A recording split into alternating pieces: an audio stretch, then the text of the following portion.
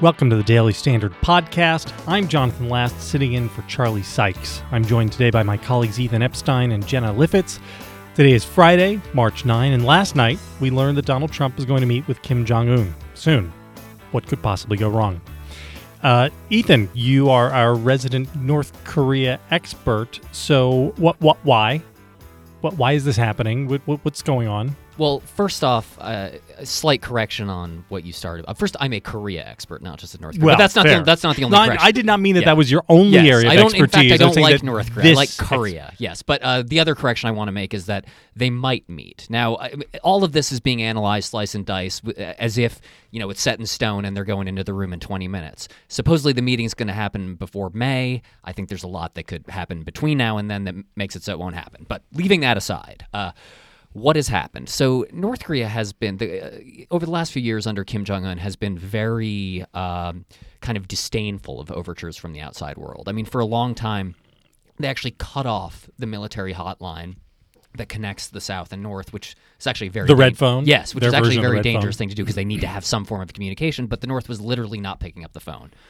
Something has clearly changed in recent months and recent weeks even. Their internal calculus has changed, and it's pushing them towards some form of engagement. My suspicion is this is born of fear. I mean, Donald Trump's administration, and not just he, but in tandem with our allies, has ramped up sanctions to an unprecedented level on North Korea. There's been loose talk, perhaps not really loose, but strategically loose talk about the possibility of a military strike. And there's actually been an encouraging amount of coordination between South Korea's leftist presidential administration and the Trump administration here. So all of those things have sort of, clearly ramped up enough pressure on the Kim regime that they feel they need to change their strategy now. And that in itself is significant. So you think this is something born not of strength but of weakness? No, I mean, yes? Correct. I mean, I think if you look at North Korea's activities over the past couple of years, before this, that looked like strength. That looked like they didn't care what the world's reaction was going to be. They were going to continue with their nuclear program. They were going to continue with their missile development. This, on the other hand, looks like they feel that they need to change strategy, and that to me does look like fear. If not fear, at least weakness. Especially if you consider that just a couple months ago, Kim Jong-un was saying our nuclear weapons program is non-negotiable, and there's just no way we're going to have talks about it. And now all of a sudden, there's this pretty strong overture to the South. I mean, you saw South Korea's national security advisor yesterday saying the North, Kim said he is committed to denuclearization. Whether the Trump administration actually received that commitment itself is still a question on the table. Yeah, the rhetoric has shifted pretty amazingly, though. I mean, is it possible that denuclearization could be in North Korea's interest? I mean, this is something you and I have talked about sort of offline a lot, which is, the Western line about North Korea has always been that these people just don't understand their own interests. Right. And when I think you and I both agree, North Korea understands their interests perfectly well, and that nuclearization is the only reason that the Kim regime still is in power, right? Yeah. I think there's literally only one way that North Korea will truly denuclearize absent the fall of the regime. And that's why this problem actually isn't going to be solved through this summit. So that would be by signing a peace treaty with North Korea and giving them security guarantees, which the United States is not going to do that, which means they're not going to give up their nuclear program. I mean, this is an intractable problem, summit aside, where it's a bind that we're not going to be able to extricate ourselves from. Because those are North Korea's only two options. And as you point out, that's a perfectly rational and, in fact, the correct position for North Korea to take. I mean, they saw what happened to Saddam. They saw what happened to Gaddafi. They were quite reasonable in determining that at no cost could they give up their nuclear weapons, absent, as I say, a radical shift in their relationship with the rest of the world, which I don't think is in the offing either. And even a security guarantee is worth nothing, right? Which we actually did with Gaddafi, right? Too. No, this is totally true. Yeah. I mean, so what are the possible reasons then from their perspective, Jenna, that you think they could be doing this? Is this just an attempt to buy time? Is it an attempt to precipitate a conflict? Because you get to the bargaining table and then you can come out of it and say, well, look, see, we sat down with them and we couldn't do anything, and so now it's get the artillery ready. What do they hope to get out of this? Thoughts? It could be that they want to have this meeting and then have it fail and then prove that the diplomatic option is not an option and all that's left is, and, they come out of it looking legitimized because Kim and Trump have a meeting together. And maybe the world just has to accept North Korea as a nuclear actor. And that's just, that would be the sort of pessimistic interpretation of what happens if they come out of this meeting. Ethan, what's the optimistic interpretation? So paint for me or military just to be the best case. What is the best case scenario you could see coming out of this? They go have a meeting.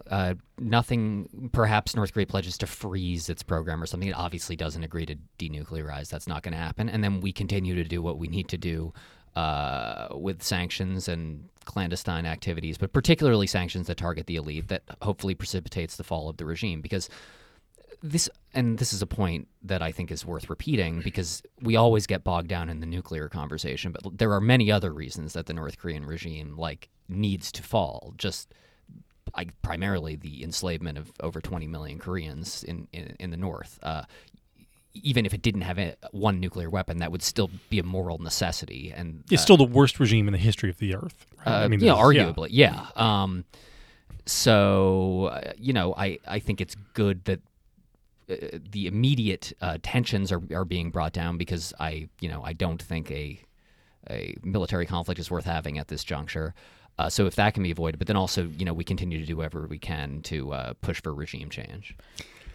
Yeah, go ahead, Jen, and then I'll play devil's advocate. I just wanted to note, based on something you said earlier about the value of nuclear weapons to this regime, CIA Director Mike Pompeo said a couple months ago that it's not just about self-defense. It's about coercion, and it's about ultimately unifying the peninsula. That's their ultimate goal. So with that in mind, sort of hard to believe that they're going into this meeting ready to denuclearize. Yeah, that's the other side of the nuclear coin. Is there's the deterrence, but then there's also the long-term vision of coercing the South into surrender. Of course, that requires the U.S. to pull out of South Korea, and also to withdraw its security guarantees to the South, which has been a little bit of a concern as there's been hostility between Washington and Seoul. So this is also this latest coordinated action also shows an encouraging. The schism seems to be closing between Washington and Seoul, too, which is actually also comforting to see. That's good. Now, I want to be pessimistic in a minute, but first I want to gently push you on something. So you said that this should help ratchet down tensions. I guess that's possible, but you isn't asked it... me for the optimistic Right, side. no, I Yes. guess that's right. But isn't it possible this actually puts us, at least temporarily, in a little bit more of a dangerous situation where, I would assume, and maybe this is a wrong assumption, but just on basic game theory, if you're Kim, as you get closer to the summit, you have a great incentive to act out a little bit to see if you can force the Trump administration to go through with it and let you get away with something. No, it seems totally. like all of a sudden, this is not. This is not like Never Trump, like trying to criticize the president or something. But this is just sort of the state of the world. It could get really dangerous in the very near term between now and May. Well, right? that's one of the things I was alluding to at the top, with saying the meeting might not happen. Right. I do think there's a strong chance that, Kim said, we're not going to fire missiles.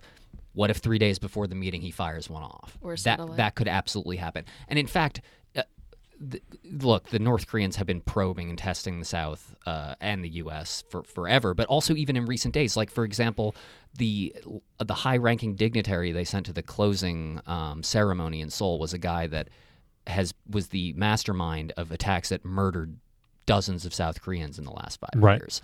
That was clearly another provocation, yes, right? Let's see how we can push them. So could this be a way to try to split the South from the U.S. a little bit more? Because this, again, just think they fire a missile 3 days before the talks. America, one assumes, there'd be a tremendous amount of pressure for us to walk away then. But the South might not want us to walk. You know what I'm saying? You could see where this could be used as a wedge. I think that's right. And as we know, they have been trying to build that wedge or create that. Do you build a wedge? I don't know. I think you force a wedge. Force a wedge. Yeah, you force a wedge. That. That's been their strategy for a while now. And yes, you can absolutely see that happen. I do think, however, that if let's say that scenario happens, the missile goes up 3 days, there will be a tremendous outcry in the South Korean public too. I mean, let's not forget that Moon Jae-in's government was elected by it's a minority government. It was elected with about 40%. Hey, just like here. Yeah, well, there was a massive scandal involving the conservative. Right, but he won the Electoral College. Yeah. Right. Right. But if, I will say this, if there had been a runoff, he would, South Korea should have runoffs, I'll just say that. There will be so much pressure in South, too, that it might not create the schism that we fear. And Moon Jae-in actually is aware of this, and he's been a little tougher on the North than some of us in the more hawkish side of things had feared. So, Jenna, if this happens, with the big caveat that it may not, probably may not, possibly may not happen, where should it be? Should it be in Pyongyang? I don't think anyone thinks it's a good idea to fly the president and whoever he chooses to accompany him to North Korea. Probably the demilitarized zone between the North and the South is the most likely candidate. But I don't think Kim Jong-un has ever left North Korea, at least not to public knowledge. Well, no. He went to boarding school in Switzerland, right? But not since. But he hasn't met with. He's been to China. He accompanied his father. But since assuming power, since he's in power, right? Since assuming power, and correct me if I'm wrong here, but I don't think that there has been a meeting between a North Korean leader and a sitting U.S. president. Correct. So this is if it happens, like Ethan said, this is going to be pretty momentous. I think the DMZ is the place to do it. Yeah, Ethan, agreed? Yeah, well, you could try to push for a place like Geneva or something, but I don't think Kim Jong-un is going to leave the country. Since he's become president, he hasn't even been to China or Russia, and traditionally North Korean leaders have at least felt comfortable with going there. They're going to try to have it in Pyongyang, absolutely. It's where they feel comfortable. It's where he'll feel safest. It's kind of the city is a living monument to that regime, which is a reason the Trump administration should reject doing that. Of course, there's a truce house in Panmunjom where literally half the table is in North Korea, half the table is in South Korea. That's obviously the logical place to do this. Yeah. And again, I mean, this is not to be taking the part of Kim Jong-un, but from his perspective, when you're a dictator, it's always dangerous getting away from your power center, right? I mean, because you have no real legitimacy. Everything you rule is ruled by fear. And so the minute you step away and you don't have your hands on the buttons of control, like some usurper could come in and you're always in danger of being overthrown. And he's in more danger than his father or grandfather simply because he's been so brutal towards the elites in particular. Right. I mean, through purges, through actual mass executions of them. He's made enemies at a level that it's all relative, but his father was a slightly more gentle right. No, this is not kidding. So here's an example. In the old days, if there was an elite suspected of some kind of thought crime, he'd be sent for re-education for a couple of years. Maybe he'd have to go to some faraway province and serve there, and then he could come back to Pyongyang and have his privileges. Now those people end up executed. So this has created a lot of fear and a lot of resentment, I would say. And of course, for that reason, he'd be afraid to step away from the office for too long. So one of the things we had talked about in the pre-show meeting, because we have those, sorry to let you guys in behind the curtain. So this is one of those situations where it's so bad that even the pie in the sky could never happen. Best case scenarios are horrifying.